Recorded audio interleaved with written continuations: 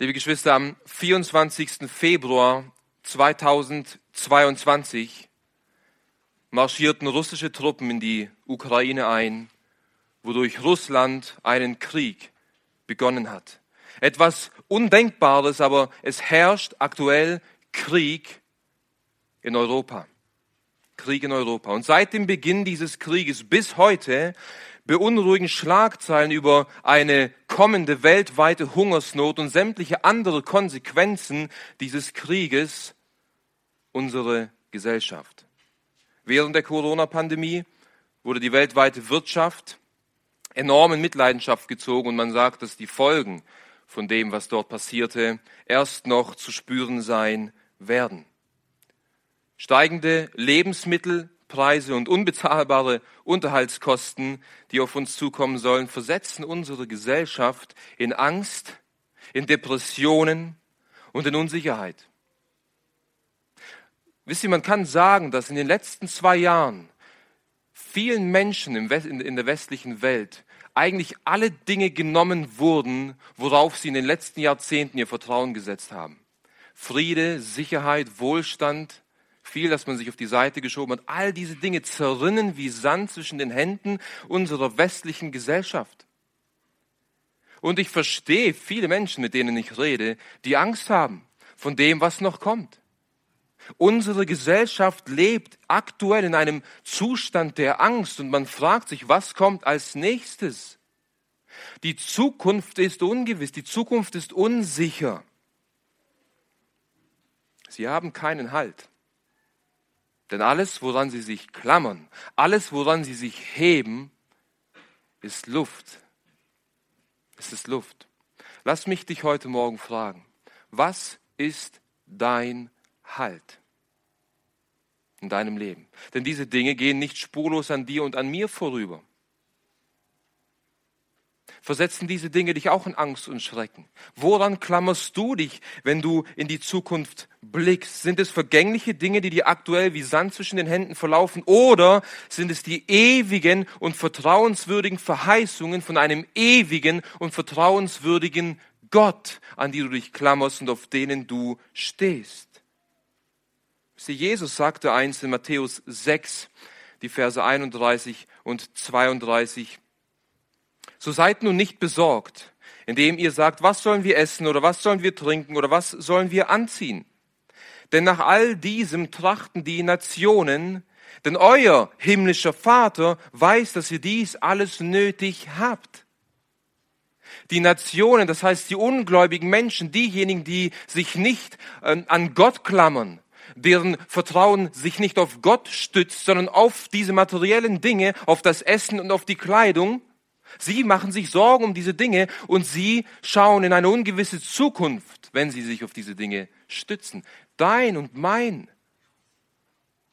Fels und Anker sollte nicht diese Dinge sein, sondern es sollte Gott sein. Denn unser Vater im Himmel weiß, dass wir diese Dinge nötig haben. Und er wird uns mit den nötigen Dingen versorgen, wenn wir sie brauchen. Als Christen vertrauen wir also auch in einer Zeit der Ungewissheit auf Gott. Aber wisst ihr, nicht nur in Zeiten der Ungewissheit, in denen wir uns aktuell befinden, sollten wir auf Gott vertrauen.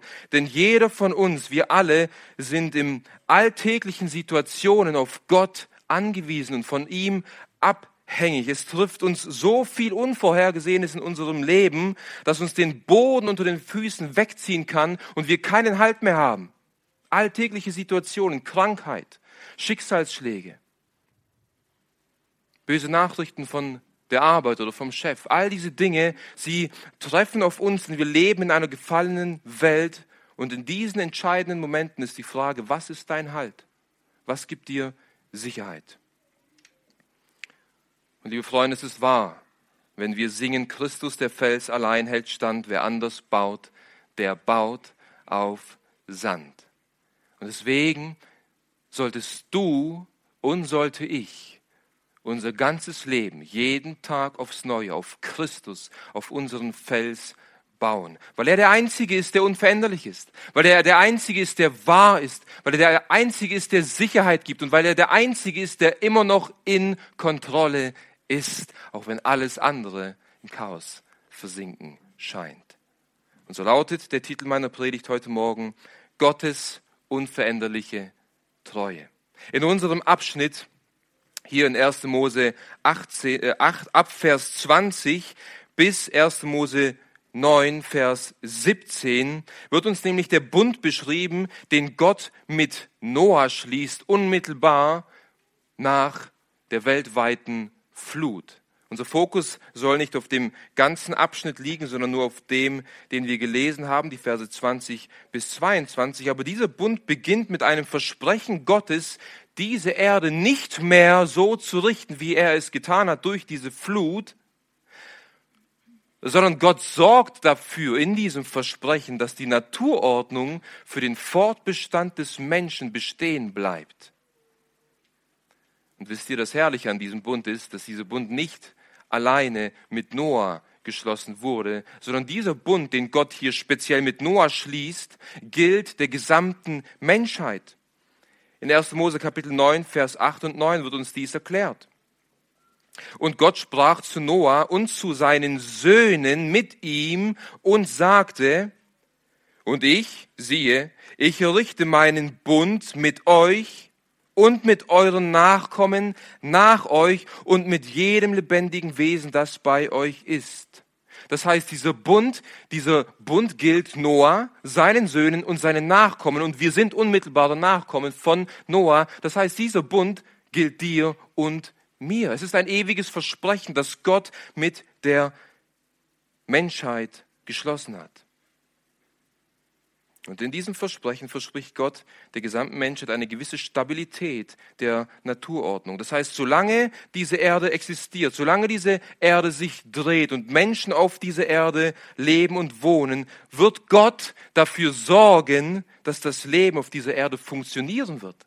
Gott wird dafür sorgen, dass die Menschheit keine weltweite, globale Katastrophe mehr fürchten muss, so wie es die Menschen zur Zeit Noah erleben mussten. Und wisst ihr, dieses Versprechen Gottes wurde vor mehr als 4000 Jahren gegeben. Und in den letzten 4000 Jahren hat Gott dieses Versprechen auf wundersame Weise an jedem einzelnen Tag gehalten. Das heißt, die letzten 4000 Jahre sind ein Beweis für Gottes Treue. Gott hat dieses Versprechen bis zu dem heutigen Tag gehalten, und er wird es auch halten, bis diese Erde in ihre Elemente zergehen wird.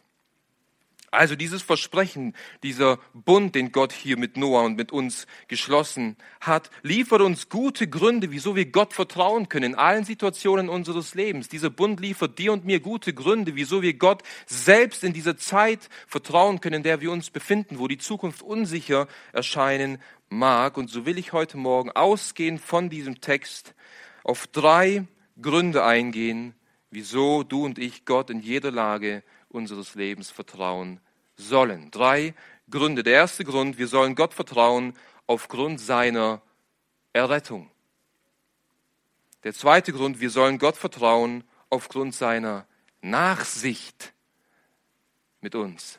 Und der dritte Grund: wir sollen Gott vertrauen aufgrund seiner Güte.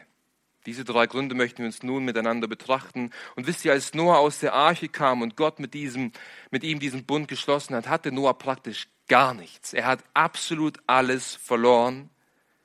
Doch Gott gab ihm hier diese Verheißung, damit Noah sich an diese Verheißung Gottes klammern konnte. Das war das Einzige, was Noah hatte und das Einzige, was er brauchte.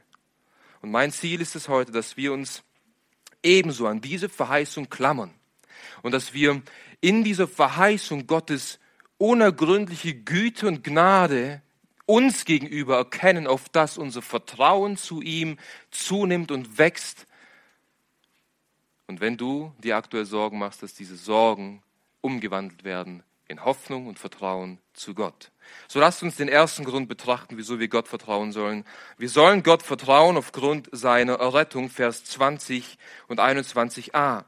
Und Noah baute dem Herrn einen Altar, und er nahm von allen reinen Vieh und von allen reinen Vögeln und opferte Brandopfer auf dem Altar, und der Herr roch den lieblichen Geruch. Wisst ihr, dieses Versprechen, das Gott Noah hier gibt, ist eingebettet im Kontext von Gottes weltweitem Gericht und im Kontext von Gottes Rettungshandeln mit Noah und seiner Familie. Unmittelbar bevor Gott Noah dieses Versprechen gibt, richtete Gott die Welt auf grausame Weise durch eine weltweite Flut. Es war grausam für diejenigen, die unter diesem Gericht sterben musste. Das heißt, Noah befand sich hier in keiner einfachen Situation, als er aus der Arche kam mit den Tieren. In der heutigen Zeit würden wir sagen, er müsste höchst traumatisiert gewesen sein. Ich meine, stellen wir uns die Situation vor. Wir lesen die Geschichte von Noah oft so leichtfertig drüber. Viele von uns kennen sie vielleicht aus der Kinderstunde. Und das ist oft ein großes Problem von uns Christen, dass wir die Emotionen und das Gewicht der Geschichte gar nicht mehr wirklich greifen können. Noah kam aus der Arche hinaus. Er hat alles verloren. Bekannte, Verwandte vielleicht. Seine Familie wurde gerettet. Sein Haus, seine Habe, seine Arbeit. Und all die Menschen, die er kannte. Es war eine Flut. Es war ein großes Gericht. Und Noah kam hinaus und mit gar nichts praktisch. Außer mit den Lebewesen und Menschen, die ebenso wie er gerettet wurden. Wisst ihr, als Gott diese Erde schuf er sie sehr gut. Er pflanzte die Bäume in den Garten, er setzte Tiere in die Welt. Alles, was Gott schuf, war gut. Und am Ende seiner Schöpfung schuf er den Menschen als Krone der Schöpfung in seinem Ebenbild. Doch der Mensch übertrat das Gebot Gottes. Der Mensch fiel in Sünde und somit zog die Sünde in die Welt und in das Leben des Menschen hinein. Die Natur von Adam, in dem Augenblick, als er sündigte, wurde vollkommen entstellt. Sein ganzes Wesen, sein Denken, sein Handeln wurde behaftet mit dem Fluch der Sünde. Und wir sehen die sündige Natur des Menschen direkt in den Kindern von Adam, wie sie uns offenbart werden, als Kain seinen Bruder Abel aus Neid ermordete. Das heißt, als Adam und Eva sündigten, da zog die Sünde nicht schleichend in das Leben der Menschen hinein und wurde halt immer irgendwie größer, sondern das volle Gewicht und die Wucht der Sünde lastet nun im Menschen. Und eine detaillierte Beschreibung von der Verdorbenheit des Menschen wird uns in 1. Mose Kapitel 6, die Verse 5 bis 8 beschrieben. Wie die Menschen zur Zeit Noahs lebten und wieso Gott die Menschen zur Zeit Noahs richtete. 1. Mose 6, die Verse 5 bis 8. Und der Herr sah, dass die Bosheit des Menschen groß war auf der Erde und alles Gebilde der Gedanken seines Herzens nur böse den ganzen Tag. Und es reute den Herrn, dass er den Menschen gemacht hatte auf der Erde. Und es schmerzte ihn in sein Herz hinein. Und der Herr sprach, ich will den Menschen, den ich geschaffen habe, von der Fläche des Erdbodens vertilgen. Vom Menschen bis zum Vieh, bis zum Gewürm und bis zu den Vögeln des Himmels. Denn es reut mich, dass ich sie gemacht habe. Noah aber fand Gnade in den Augen des Herrn. Das war der Kontext und die Gesellschaft, in der Noah lebte. Nicht anders als der Kontext und die Gesellschaft, in der du und ich leben. Nicht anders. Die Gedanken und Gesinnungen des Herzens sind immer noch böse den ganzen Tag von den Menschen um uns herum. Und wenn du ehrlich bist, auch deine und meine Gesinnung ist eigentlich von Grund auf böse. Noah lebte in dieser Gesellschaft und Gott konnte es nicht mehr ertragen, dass so viele Generationen nach Adam die Menschen in so einem sündigen Zustand lebten und er entschied sich dafür, die Menschen zu richten. Aber einer fand Gnade in seinen Augen. Und zwar Noah. Wisst ihr, was war der Grund, wieso Noah Gnade fand in den Augen Gottes? Habt ihr euch das schon mal gefragt? War er irgendwie speziell? War er anders als die Leute um ihn herum? Lag es an ihm, dass er Gnade fand in den Augen des Herrn? Ich denke, die Antwort finden wir im Neuen Testament, im Hebräerbrief, wo es in Hebräer Kapitel 11, Vers 7 über Noah heißt: Wie kam es, dass Noah nach Gottes Anweisung eine Arche baute, um seine Familie zu retten? Der Grund dafür war sein Glaube. Noah nahm die göttliche Warnung ernst, obwohl von den angedrohten Unheil noch nichts zu sehen war. Das ist wichtig. Deswegen fand Noah Gnade in den Augen Gottes. Gott kam zu Noah und sagte zu ihm: Ich werde diese Welt richten durch eine Flut. Und anstatt dass Noah darüber lachte und sagte: Was für eine Flut denn überhaupt, glaubte er den Anweisungen Gottes. Er glaubte den Gerichtsandrohungen Gottes. Er vertraute den Gerichtsandrohungen Gottes und deshalb fand er Gnade als einziger in den Augen Gottes. Und dieser Glaube an diesen Ausspruch Gottes zeigte sich darin, dass er handelte. Er baute nämlich die Arche nach genau den Anweisungen, die Gott ihm gegeben hat. Das heißt, sein Glaube wirkte sich ganz praktisch in seinen Handlungen und Taten aus. Es war kein toter Glaube, er war nicht nur ein Hörer, sondern ein Täter von dem, was Gott ihm sagte. Sein Glaube rechtfertigte ihn und deswegen fand er Gnade in den Augen Gottes. Noah baute die Arche. Gott schickte die ganzen Tiere, die gerettet werden sollten. Noah ging in die Arche hinein. Gott verschloss die Arche und es regnete. Und es regnete und es regnete. Und die Quellen der Tiefe öffneten sich und all die unzähligen Menschen ertranken in der weltweiten Flut. Aber Noah fand Gnade in den Augen des Herrn, weil er ihm glaubte und ihm vertraute. Und wie schon erwähnt, als Noah rauskam, alles war weg. Und Noah hätte allen Grund gehabt, frustriert zu sein und in tiefe Depressionen zu fallen. Was wird die Zukunft mir bringen? Ich habe ja gar nichts. Womit soll ich jetzt säen und Ernte einfahren, wenn ich keine Samen habe? Er hätte allen Grund, frustriert und verzweifelt zu sein. Aber wisst ihr, das war er nicht. Das Erste, was Noah tat, als er aus der Arche kam, war sich nicht Gedanken über seine Zukunft zu machen, sondern das Erste, was Noah tat, als er aus der Arche kam, war, einen Altar zu bauen, um auf diesem Altar Opfer darzubringen, was ein Zeichen seiner Dankbarkeit gegenüber der Errettung war, die Gott ihm aus lauter Gnade zugewiesen hat. Wir lesen es in Kapitel 8, Vers 20. Und Noah baute dem Herrn einen Altar. Und er nahm von allem reinen Vieh und von allen reinen Vögeln und opferte Brandopfer auf dem Altar.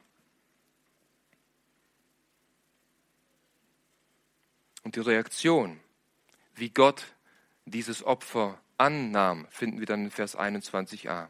Und der Herr roch den lieblichen Geruch und er sprach in seinem Herzen. Das heißt, Gott nahm dieses Opfer an. Wörtlich heißt es hier ein Duft der Beruhigung oder ein Geruch der Befriedigung. Dieses Opfer war für Gott angenehm. Er erfreute sich an diesem Opfer von Noah. Nun, ich gehe stark davon aus, dass Noah nicht nur im Sinn hatte, Gott zu danken für die Errettung, die er erfahren hat, sondern ich denke, in diesem Opfern von Noah steckte auch ein Flehen und Beten, dass Gott diese Welt nicht mehr richten wird, denn als Antwort gibt Gott später genau das. Gott nahm dieses Opfer also an. Gott nahm diese Anbetung von Noah an. Gott nahm diesen Dank an und auch gleichzeitig dieses Flehen für die zukünftige Generation, dass diese weltweite Katastrophe, die er erlebt hat, die für uns alle traumatisch gewesen wäre, nicht mehr über seine Nachkommen kommen müsse. Nun, liebe Geschwister, ebenso wie damals warnt Gott auch heute noch vor einem kommenden Gericht. Gott warnt nicht vor einem Gericht wie damals, dass die Erde durch eine weltweite Flut gerichtet wird. Aber Gott warnt vor einem kommenden Gericht, wo jeder von uns, du und ich, vor dem Richterstuhl Christi offenbart werden muss und jeder von uns muss Rechenschaft ablegen für all die Taten und Worte, die wir getan haben. Und wisst ihr, so wie Noah vor dem Gericht Gottes gerettet wurde, indem er ihm glaubte und tat, was er sagte, so werden du und ich vor diesem kommenden Gericht Gottes gerettet, indem wir an Jesus Christus glauben und tun, was er sagt. Noah wurde gerettet, indem er in die Arche ging, durch den Glauben. Du und ich werden heute gerettet, indem wir in Jesus Christus hineinversetzt werden, durch den Glauben und seine Rechtfertigung, seine Gerechtigkeit empfangen, durch den Glauben. Noah wurde gerettet vor der weltweiten Flut durch die Arche. Wir werden gerettet durch das kommende Gericht durch Jesus Christus. Denn das Opfer von Jesus Christus war für Gott ebenso ein Wohlgeruch wie das Opfer von Noah damals. Wir lesen in Epheser Kapitel 5, Vers 2, dass Christus uns geliebt und sich selbst für uns hingegeben hat als Darbringung und Schlachtopfer, Gott zu einem duftenden Wohlgeruch. Hier wurden keine reinen Vögel oder Tiere dargebracht. Hier wurde das reine und makellose Lamm, das vor Grundlegung der Welt dazu bestimmt wurde, für die Sünde der Welt zu sterben, dargebracht als Schlachtopfer. Und dieses Schlachtopfer war für Gott angenehm, um die Sünde der Welt wegzunehmen. Und wenn du an dieses Opfer glaubst, dann wirst du gerettet werden vor dem kommenden Zorn.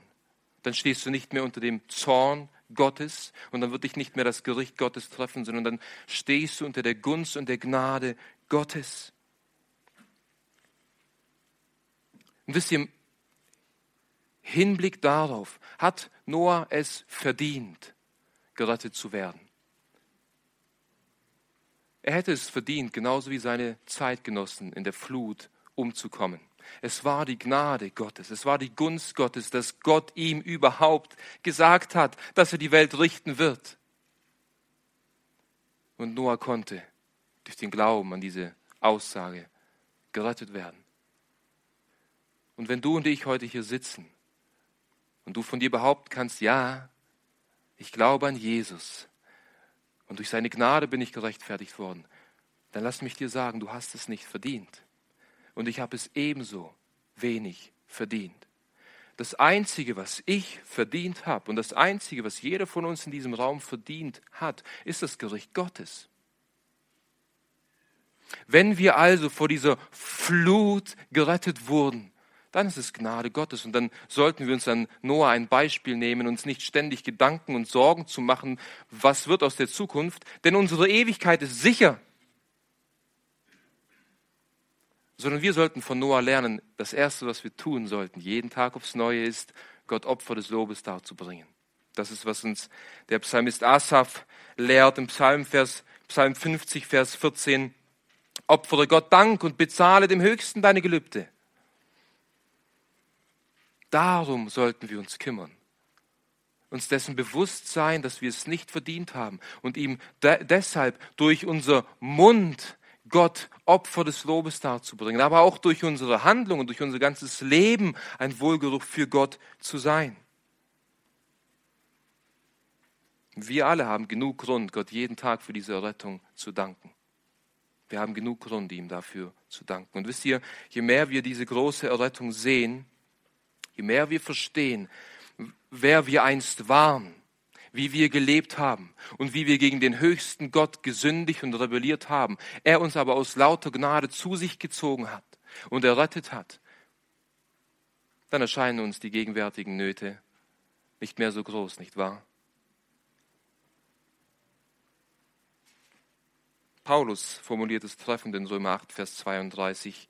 Er, der doch seinen eigenen Sohn nicht verschont, sondern ihn für uns alle hingegeben hat, wie wird er uns mit ihm nicht auch alles schenken? Wenn Gott uns das Wertvollste gab, das er besaß und besitzt, seinen einzigen Sohn, glauben wir wirklich, dass er uns in alltäglichen Situationen nicht das geben wird, was wir nötig haben, sei es Essen, sei es Kleidung, sei es finanzielle Versorgung?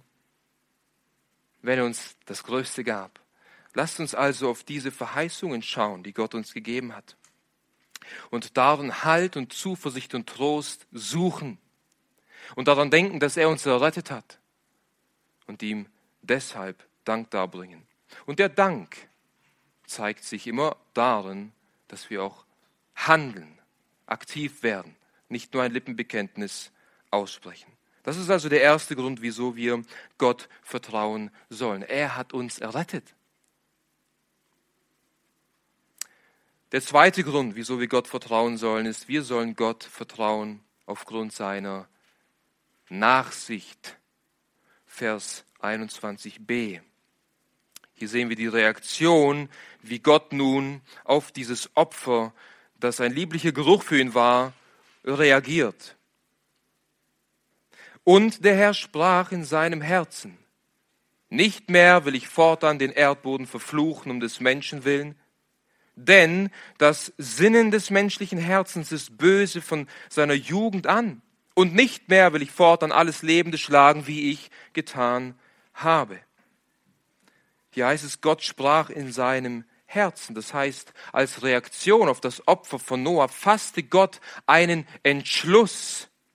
Und dieser Entschluss besteht darin, dass er diese Menschen oder die Menschheit nicht mehr auf diese Weise richten wird, wie er es durch diese Flut getan hat. Nun, diesen Entschluss, den Gott in seinem Herzen gefasst hat, hat er nicht in seinem Herzen behalten. Und dafür können wir dankbar sein. Denn hätte er diesen Entschluss in seinem Herzen behalten, würden wir vielleicht nichts davon wissen. Nein, Gott offenbarte diesen Entschluss, den er sich in seinem Herzen gefasst hat. Gott, davon lesen wir in Kapitel 9, Vers 11, wo Gott dann zu Noah spricht und ihm offenbart, was in seinem Herzen ist. Und ich errichte meinen Bund mit euch. Und nicht mehr soll alles Fleisch ausgerottet werden durch die Wasser der Flut. Und keine Flut soll mehr sein und die Erde, um die Erde zu verderben. Preis den Herrn. Danke Gott, du hast auf mein Opfer geantwortet. Du hast auf meine Gebete geantwortet. Danke, dass du mir gesagt und gezeigt hast, dass meine Nachkommen sicher sind in deiner Hand. Aber wisst ihr, was sehr interessant ist? Wir haben schon die Verse 6 und 7 aus 1. Mose 6 gelesen. Und dort war die Verdorbenheit des Menschen der Grund, wieso Gott diese Erde richtete, nicht wahr? Er sagte, weil die Gesinnung des Herzens der Menschen böse ist, von seiner Jugend an will ich diese Erde richten. Ziemlich die gleichen Worte werden hier in 1. Mose 8, Vers 21 verwendet, um zu begründen, dass er sie nicht mehr richten wird. Lesen wir nochmal. Nicht mehr will ich fortan den Erdboden verfluchen, um des Menschen willen. Wieso? Denn das Sinnen des menschlichen Herzens ist böse von seiner Jugend an. Das ist die Begründung, wieso er sie nicht mehr richten will. Nun, Geschwister, Gottes Wort widerspricht sich hier nicht, wie einige einwenden könnten. Vielmehr wird hier in diesem Vers Gottes Geduld und Gottes Nachsicht mit dem Menschen offenbart. Gott berücksichtigt hier den verlorenen und sündigen Zustand des Menschen auf gnädige und wundersame Weise. Es ist, als würde Gott hier sagen, ich weiß, dass der Mensch nicht anders kann, als zu sündigen. Ich weiß, dass die bösen Gedanken und Empfindungen und Handlungen dem Menschen angeboren sind und er nicht anders kann. Und gerade deshalb nehme ich Rücksicht auf ihn. Gerade deshalb bin ich nachsichtig mit dem Menschen. Denn wenn ich es nicht wäre, dann müsste ich jeden Menschen auf der Stelle richten und umbringen. Weil jeder Mensch von seiner Jugend an böse ist. Das heißt, Gott offenbart hier seine Nachsicht uns gegenüber. Wisst ihr, wir können es uns so vorstellen, wir leben in einer Gesellschaft, wo man in der Regel Rücksicht auf Menschen mit Behinderungen nimmt, nicht wahr? Man nimmt Rücksicht auf Menschen, die älter sind.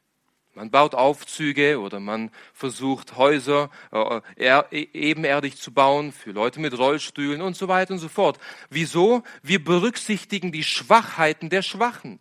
Wir berücksichtigen die Behinderungen von gewissen Menschen oder das fortgeschrittene Alter von älteren Menschen. Wir berücksichtigen das von diesen Menschen. Dementsprechend gehen wir mit ihnen um. Wir handeln dementsprechend mit ihnen. Gott handelt unserer Behinderung gemäß, wenn man so will. Wir sind gefallen und Gott berücksichtigt unseren gefallenen Zustand. Ist das nicht gnädig? Er müsste es nicht tun. Er hätte das Recht, uns zu richten wie die Menschen zur Zeit Noahs. Aber nein, er ist nachsichtig mit dir und mit mir. Und wie oft gibst du und gebe ich diesem heiligen Gott Anlass, uns eigentlich zu richten? Es gibt unzählige Situationen an jedem Tag, wo wir Gottes Zorn reizen, wo wir gegen ihn sündigen, wo wir seine Gebote übertreten. Wir geben Gott unzählige Anlässe, uns zu richten. Und Gott zeigt uns in all diesen unzähligen Anlässen, wie gnädig und nachsichtig er mit uns ist. Er denkt daran und er berücksichtigt, dass wir gefallene Menschen sind. Denken wir nur an das Leben von einigen Männern aus dem Alten Testament, wo Gott nachsichtig mit den Menschen umgegangen ist. Denken wir nur an Abraham. Abraham war ein Lügner. Er war ein Lügner. Er hat gelogen. Er hätte gerichtet werden müssen. Was wird er genannt? Ein Freund Gottes. David war ein Ehebrecher und Mörder. Was wird er genannt? Ein Mann nach dem Herzen Gottes. Petrus, mein Freund, hat den Herrn verraten. Er ist eine der Säulen, auf der die Gemeinde aufgebaut wurde. Gott handelte nachsichtig mit ihnen. Und ich denke, eine der Stellen aus dem Neuen Testament, die uns diese Nachsicht Gottes gegenüber den Menschen aus dem Alten Testament, aber auch uns gegenüber offenbart, ist Römer 3, die Verse 25 bis 26, wo er über die Rechtfertigung, die in Christus Jesus ist, allein im Glauben spricht.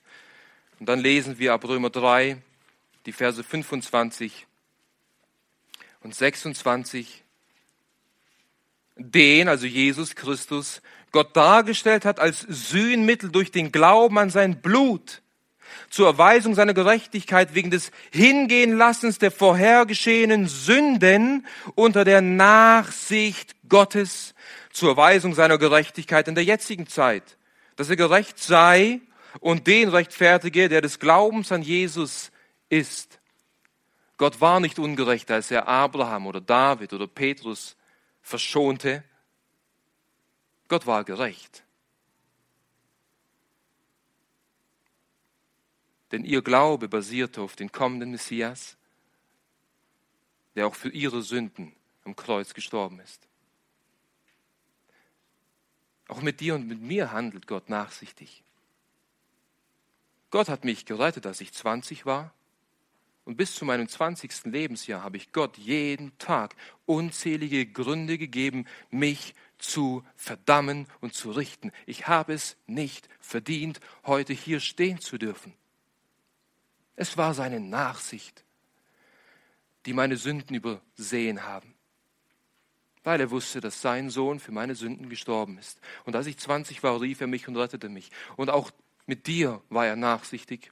Ob es 15, ob es 20, ob es 30 Jahre waren oder vielleicht sogar 50 Jahre.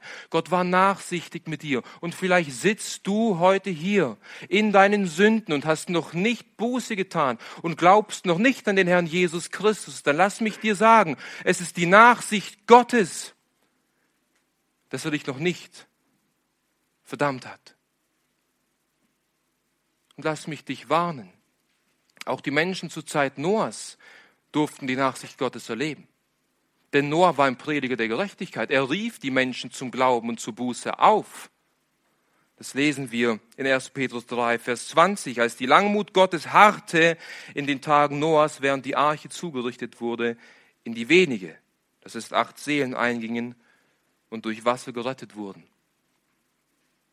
Obwohl den Menschen zugerufen wurde, dass sie umkehren sollen, wurden nur 8 Seelen gerettet.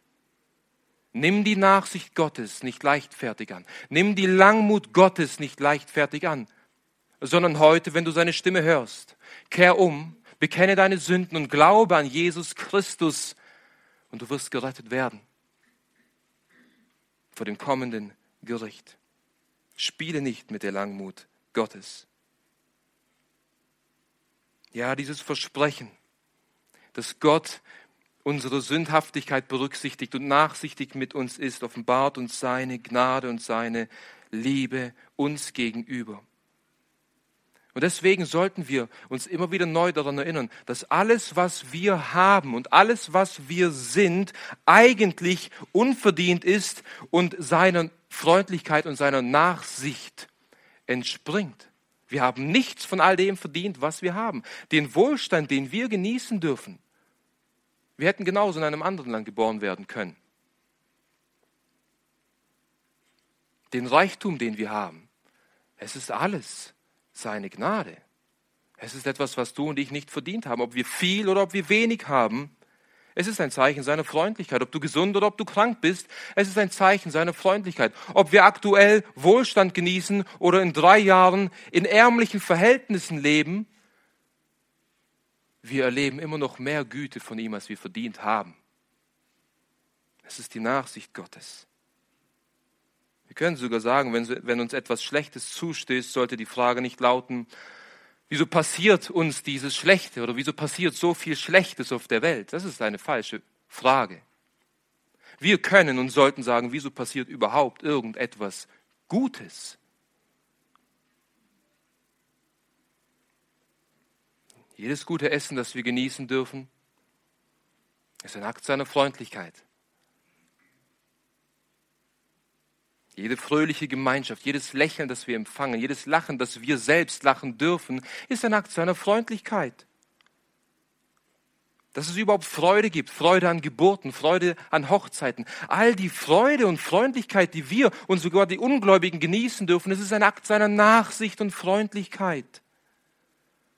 Wir sollten lernen, in dem, was wir haben, die Freundlichkeit Gottes zu sehen und ihm dafür zu danken und ihm zu vertrauen und nicht deshalb traurig sein oder sogar verbittert, weil wir Dinge nicht haben, die wir haben wollen. Paulus ermahnt uns in Römer 2, Vers 4, oder verachtest du den Reichtum seiner Güte und Geduld und Langmut und weißt nicht, dass die Güte Gottes dich zur Buße leitet. All diese Dinge, die wir jeden Tag in Empfang nehmen dürfen, sind ein Zeichen seiner Güte, wie wir gleich noch im 3. Punkt sehen werden. Und sie sollten uns zu ihm führen. Sie sollten uns zur Buße führen. Sie sollten uns zu einer engeren Gemeinschaft und Beziehung zu unserem Herrn führen. Wir neigen schnell dazu, wenn es uns gut geht, Gott zu vergessen. Noah ging es nicht anders. Wenn wir die Geschichte Noahs weiterlesen, er kam von der Arche hinaus, baute Gott einen Altar und dankte ihm dafür und Gott sprach zu ihm diese wunderbare Verheißung aus. Noah baute einen Weinberg und betrank sich. Und sein Sohn hat seine Blöße gesehen. Noah versündigte sich. Wir neigen schnell dazu, Gott zu vergessen. Vor allem im Westen, wo es uns so gut geht. Und vielleicht ist es gar nicht so schlecht, wenn Gott uns das ein oder andere nimmt, damit wir uns neu bewusst werden, alles, was wir haben, ist seine Gnade. Und je weniger wir haben, umso mehr leben wir in der Abhängigkeit Gottes. Und so ist der zweite Grund, wieso wir Gott vertrauen sollen, seine Nachsicht. Seine Nachsicht. Und diese Nachsicht Gottes offenbart sich auf wundersame Weise in seiner Güte, was uns zum dritten und letzten Punkt führt, wieso wir Gott vertrauen sollen. Wir sollen Gott vertrauen aufgrund seiner Güte. In Vers 22 heißt es, fortan, alle Tage der Erde sollen nicht aufhören Saat und Ernte, Frost und Hitze, Sommer und Winter, Tag und Nacht. Was für eine wundervolle Verheißung für Noah und für uns. Wisst ihr, als Noah in der Arche war, mindestens 150 Tage war es dunkel. Die Sonne schien nicht mehr. Keine Chance. Es gab keinen Tag, keine Nacht. Es war immer Nacht. Sonne, wo ist die Sonne? Ernte, wo ist die Ernte? Alles voller Wasser. Und Gott sagt hier zu Noah, mein lieber Freund, ich werde dafür sorgen,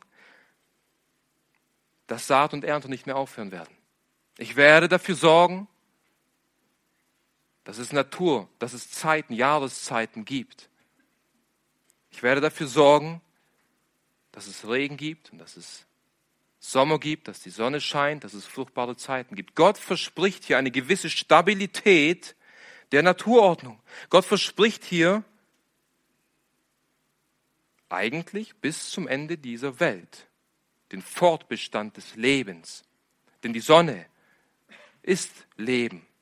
Nahrung ist Leben. Gott verspricht hier, solange diese Erde besteht, den Fortbestand des Lebens. Das heißt nicht, dass diese Erde ewig bestehen wird. Das ist nicht in dieser Verheißung enthalten. Denn an anderen Stellen der Bibel wird klar und deutlich vermittelt, dass es einen Zeitpunkt geben wird, wo diese Erde in ihren Elementen zusammenfallen wird und Gott einen neuen Himmel und eine neue Erde erschaffen wird. Aber Gott verspricht dir, dass bis zu diesem Zeitpunkt das Leben auf dieser Erde fortbestehen wird. Ich werde dafür sorgen, sagt Gott. Nun, ich denke, dass in diesem Versprechen, dass Gott dafür sorgen wird, dass das Leben erhalten bleibt, Gott nicht nur das leibliche Wohl des Menschen im Blick hatte, auch wenn er dies auf jeden Fall hatte. Aber ich denke, dass der Gedanke hier noch tiefer geht und dass Gott das seelische Wohl des Menschen im Blick hatte. Indem Gott hier die Erhaltung der Naturordnung verspricht, verfolgt er primär das Ziel, sein Reich auf dieser Erde aufzubauen. Er sorgt dafür, dass die Menschen genug zu essen haben und dass das Leben existiert, damit die Menschen ihn suchen und gerettet werden können. Der Bund mit Noah ist also nicht nur ein Segen für den Leib, sondern auch ein Segen für die Seele. Wisst ihr, Nahrung ist wichtig, aber sie ist nicht das Wichtigste.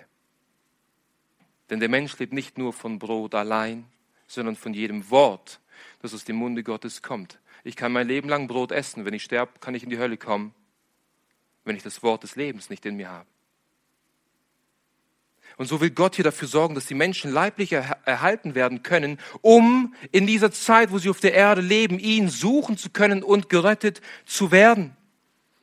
Denn dieser Gedanke wird im Neuen Testament bestätigt. Wir lesen in Apostelgeschichte 14, die Verse 16 und 17. Hier, lasst uns diesen Text mal aufschlagen. Hier ist Paulus in Kleinasien, in der heutigen Türkei.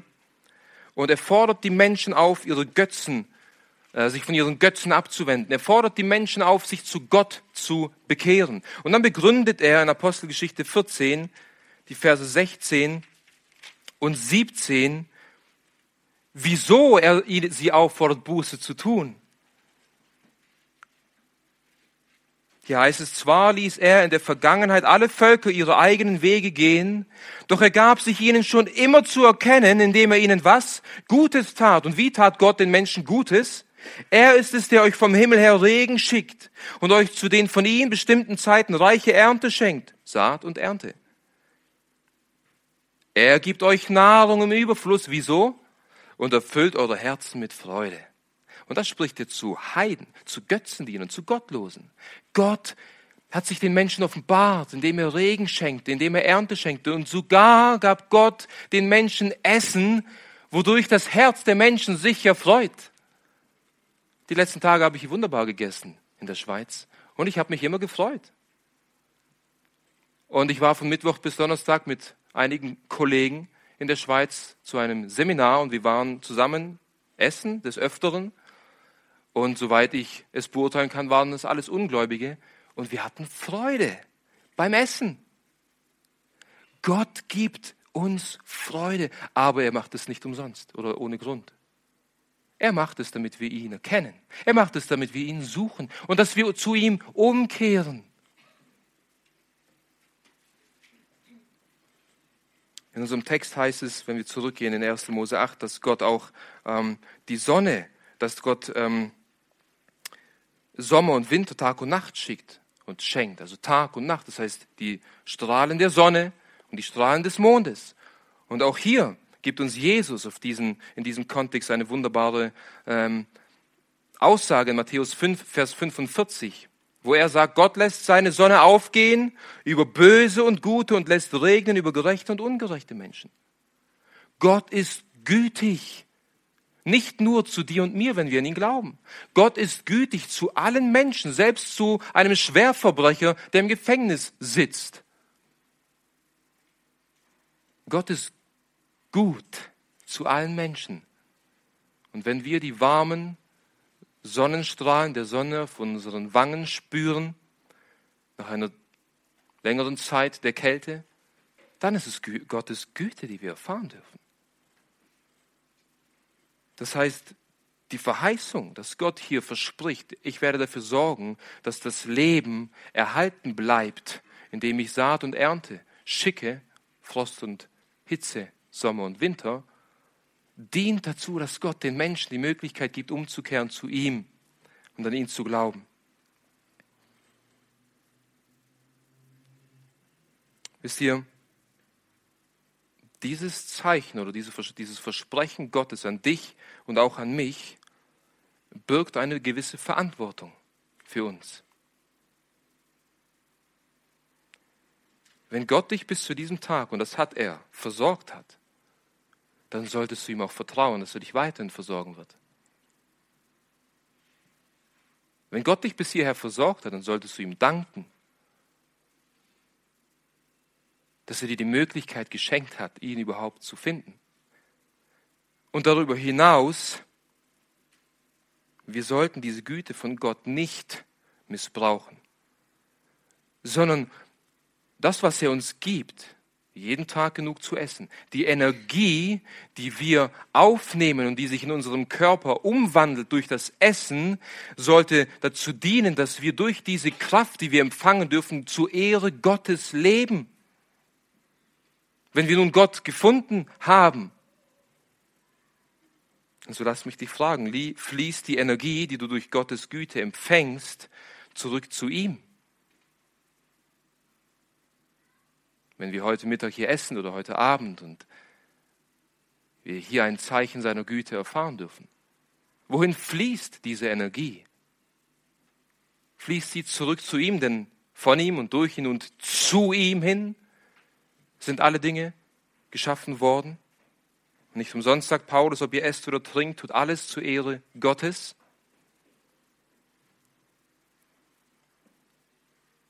Mach dir bewusst, dass jeden einzelnen Tag, den du leben darfst, empfängst du die Güte Gottes in so vielen Dingen und frag dich, ob du diese Dinge zu seiner Ehre gebrauchst. Und ich habe zu Beginn aufzeigen wollen, dass wir Gott kennen müssen, um ihm vertrauen zu können. Ich denke, dieser Bund, den Gott hier mit Noah und mit dir und mit mir geschlossen hat uns gezeigt, wer Gott ist. Er hätte Grund gehabt, uns alle zu richten. Er hat es aber nicht getan.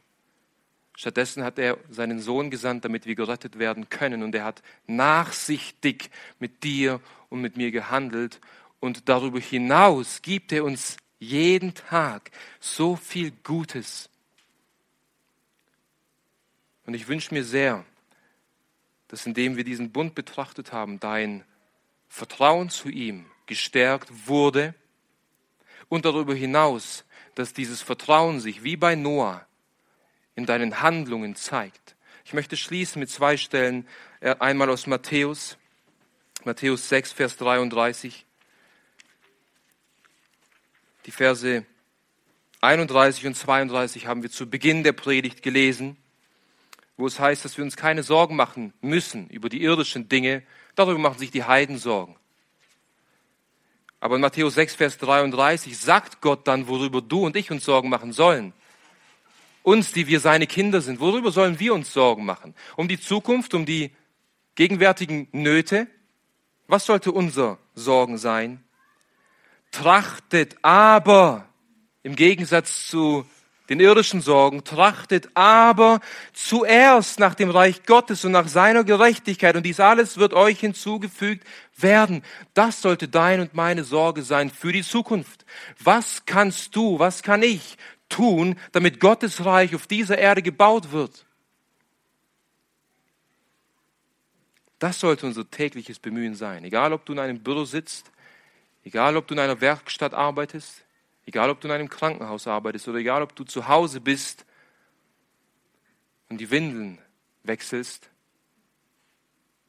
Das Reich Gottes besteht nicht nur darin, vollzeitig dem Herrn zu dienen, sondern ein Leben zu seiner Ehre zu leben und dort seine Herrlichkeit wiederzuspiegeln, wo er dich und mich hingestellt hat. Und das führt uns zur letzten Stelle aus Galater 2, Vers 20, wo Paulus sagt, Galater 2, Vers 20, und nicht mehr lebe ich, sondern Christus lebt in mir. Was ich aber jetzt lebe im Fleisch, lebe ich durch Glauben, durch den an den Sohn Gottes, der mich geliebt und sich selbst für mich hingegeben hat. Wenn das die Realität in deinem Leben ist und du mit Paulus einstimmen kannst, er hat sich für mich hingegeben, ist die Frage, hast du dich auch für ihn hingegeben? Lebst du für ihn? Und ich denke, wenn das unser Fokus wird, dann spielt es keine große Rolle mehr, ob die Welt um uns herum im Chaos versinkt. Denn dann liegt der Fokus nicht auf den Sorgen, sondern dann liegt der Fokus auf Christus. Und wie kann ich zu seiner Ehre leben? In guten oder in schlechten Zeiten, in guten oder in schlechten Umständen.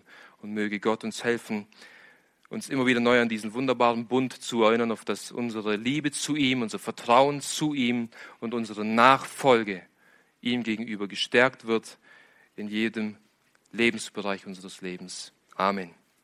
Lasst mich noch beten.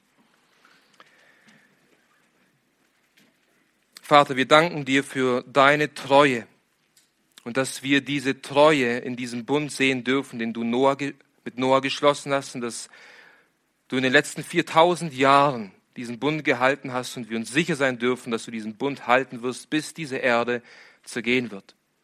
Mein Gebet ist, Herr, dass du mein und den Glauben all derer stärkst, die hier sitzen, zu deiner eigenen Ehre, und dass wir auf dich schauen, anstatt auf die Umstände um uns herum, auf dass wir ein Leben zu deiner Ehre leben können. Amen.